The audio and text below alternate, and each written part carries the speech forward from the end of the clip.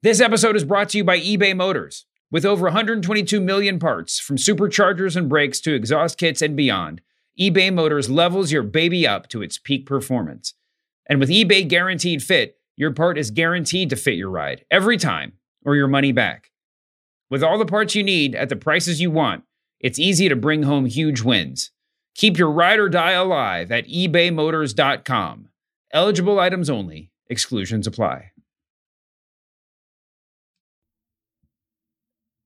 Hey folks, as you probably know, Scott Hall, aka Razor Ramon, died this week at the age of 63. I wrote a piece about him, about why I loved him and why he mattered so much to wrestling fans. I wrote a piece on theringer.com titled Scott Hall Understood the Soul of Wrestling Fans. You can go there and you can find it. You can find it on Twitter, but we decided just to record it as a standalone podcast so it can exist in audio form too. So that's what this is. Hope you like it.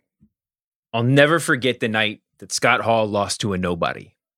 It was May 17th, 1993, and Razor Ramon, Scott Hall's iconic stage name, was in the ring against the Kid, whose real name was Sean Waltman.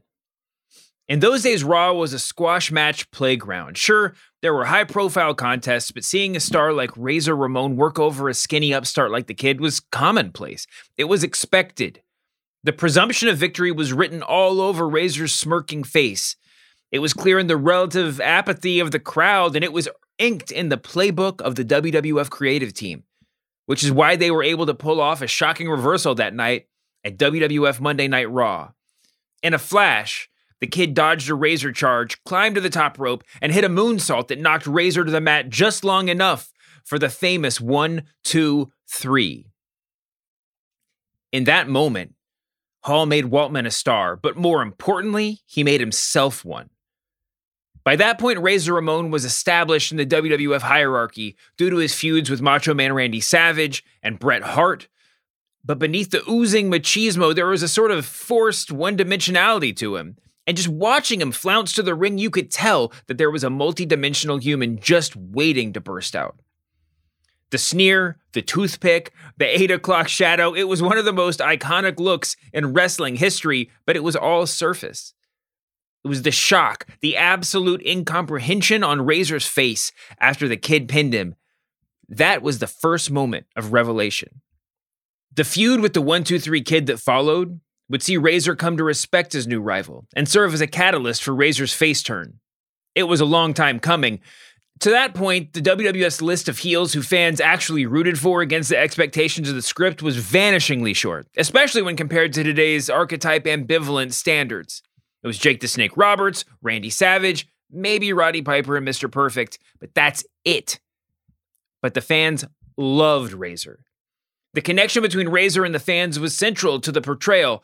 The look directly into the camera when he tossed the toothpick, the eye contact before his fall-away slam, the thing he did where he jumped up and down and sort of jabbed both thumbs at himself, looking right dead at us watching at home. Where the previous generation of wrestlers worked the crowd, think Hulk Hogan's post-match pose down or Ric Flair's ambient woo, Hall worked the camera. He innately knew that the most direct line into the soul of the fan was through the TV screen, and he attacked it.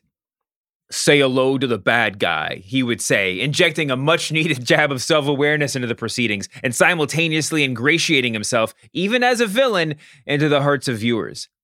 That connection is why a guy with a knockoff Scarface gimmick could transcend the form. He was a human bursting out of a pro wrestler shell and somehow emerging bigger, stronger, definitely cooler. That match against the 1, 2, 3 Kid is also significant because Hall elevated himself by elevating someone else. It's a thing too many others in his position would have refused to do, and it was the rubric of his broader career.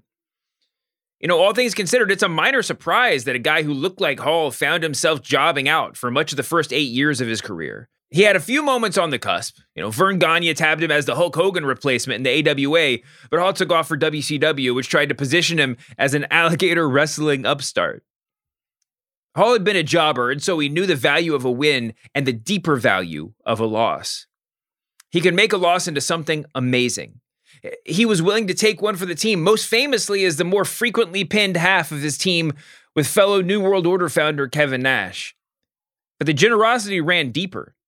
When Hall was recruited away from the WWF to WCW, He recruited Nash to come with him, knowing full well that he'd end up being cast as the second banana to his 6'10" pal. When Scott Hall came through the crowd in his first notorious appearance in 1996 in WCW, like jean vest, no shirt, jeans, when he grabbed a mic and stood in the ring, in that moment, there was no bigger star in the wrestling world. And yet he was the third banana in the incipient NWO behind Nash and Hogan. The NWO, the defining storyline of modern pro wrestling, would not have existed without Hall, and it wouldn't have worked without him either. He made the NWO and wrestling, moreover, cool and believable and bizarrely aspirational. Everybody wanted to be Razor Ramon and later Scott Hall, yet he sublimated himself to the project of changing the face of the industry. And hey, somebody had to wrestle and occasionally lose, but even the losses couldn't define Hall. Maybe it was all that machismo. Being the guy who would take the pin made the failures immaterial, or at least inconsequential. He didn't lose because he couldn't win. He lost because nobody else would lose. There was victory in defeat, a virtue seemingly only Hall amongst his cronies could see. Of course, the defeats mounted outside the ring and derailed his career. In a business full of people battling personal demons, it's too easy to be inured to the diagnosis. For most of Scott Hall's public life, fans, his adoring fans, were apt to watch him flail and say, "Oh well, that's Scott," without ever asking who Scott actually was. When Hall debuted in the WWF as Razor Ramon, he came prepackaged with the full backstory. He was a Cuban-American entrenched in the Miami drug trade. Sure, it was a backstory mostly borrowed from Scarface, but it was a useful framing technique upon which to hang a pro wrestling character. Then when he turned up in WCW 4 years later, it was without explanation. He alluded to the fact that he was there to start a war, and the fans filled in the blanks. He was an invader from the WWF sent to take down the competition. This is important because backstory helps us understand the present. And when backstory isn't there, our minds create it wholesale.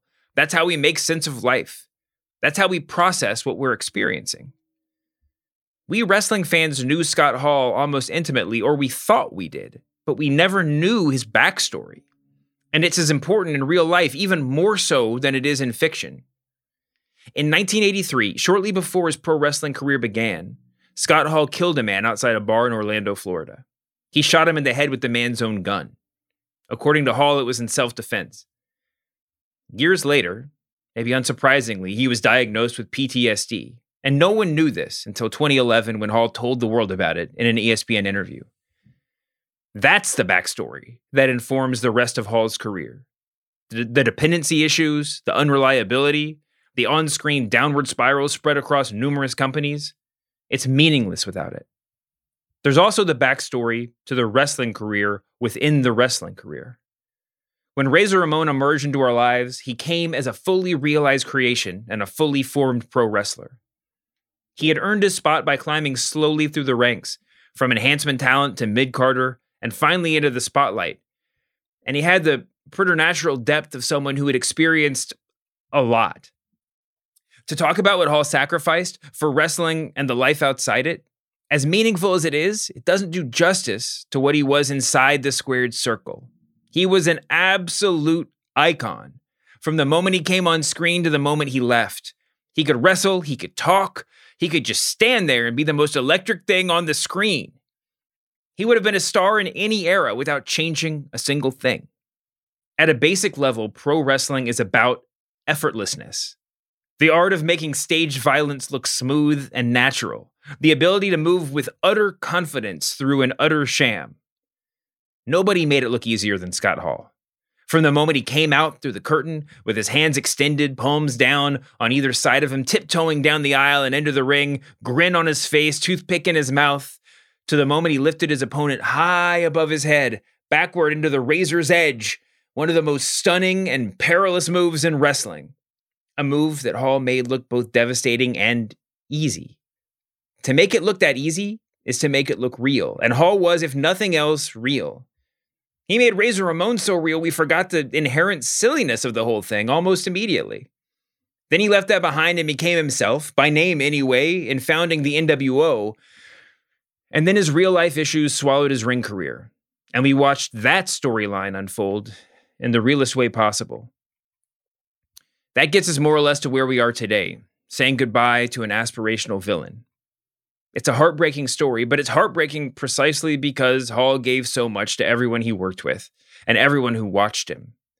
We lost out on his prime like 10 different ways, and yet he was a legend anyway. In his induction speech to the WWE Hall of Fame, Hall famously ended with this line: "Hard work pays off, dreams come true.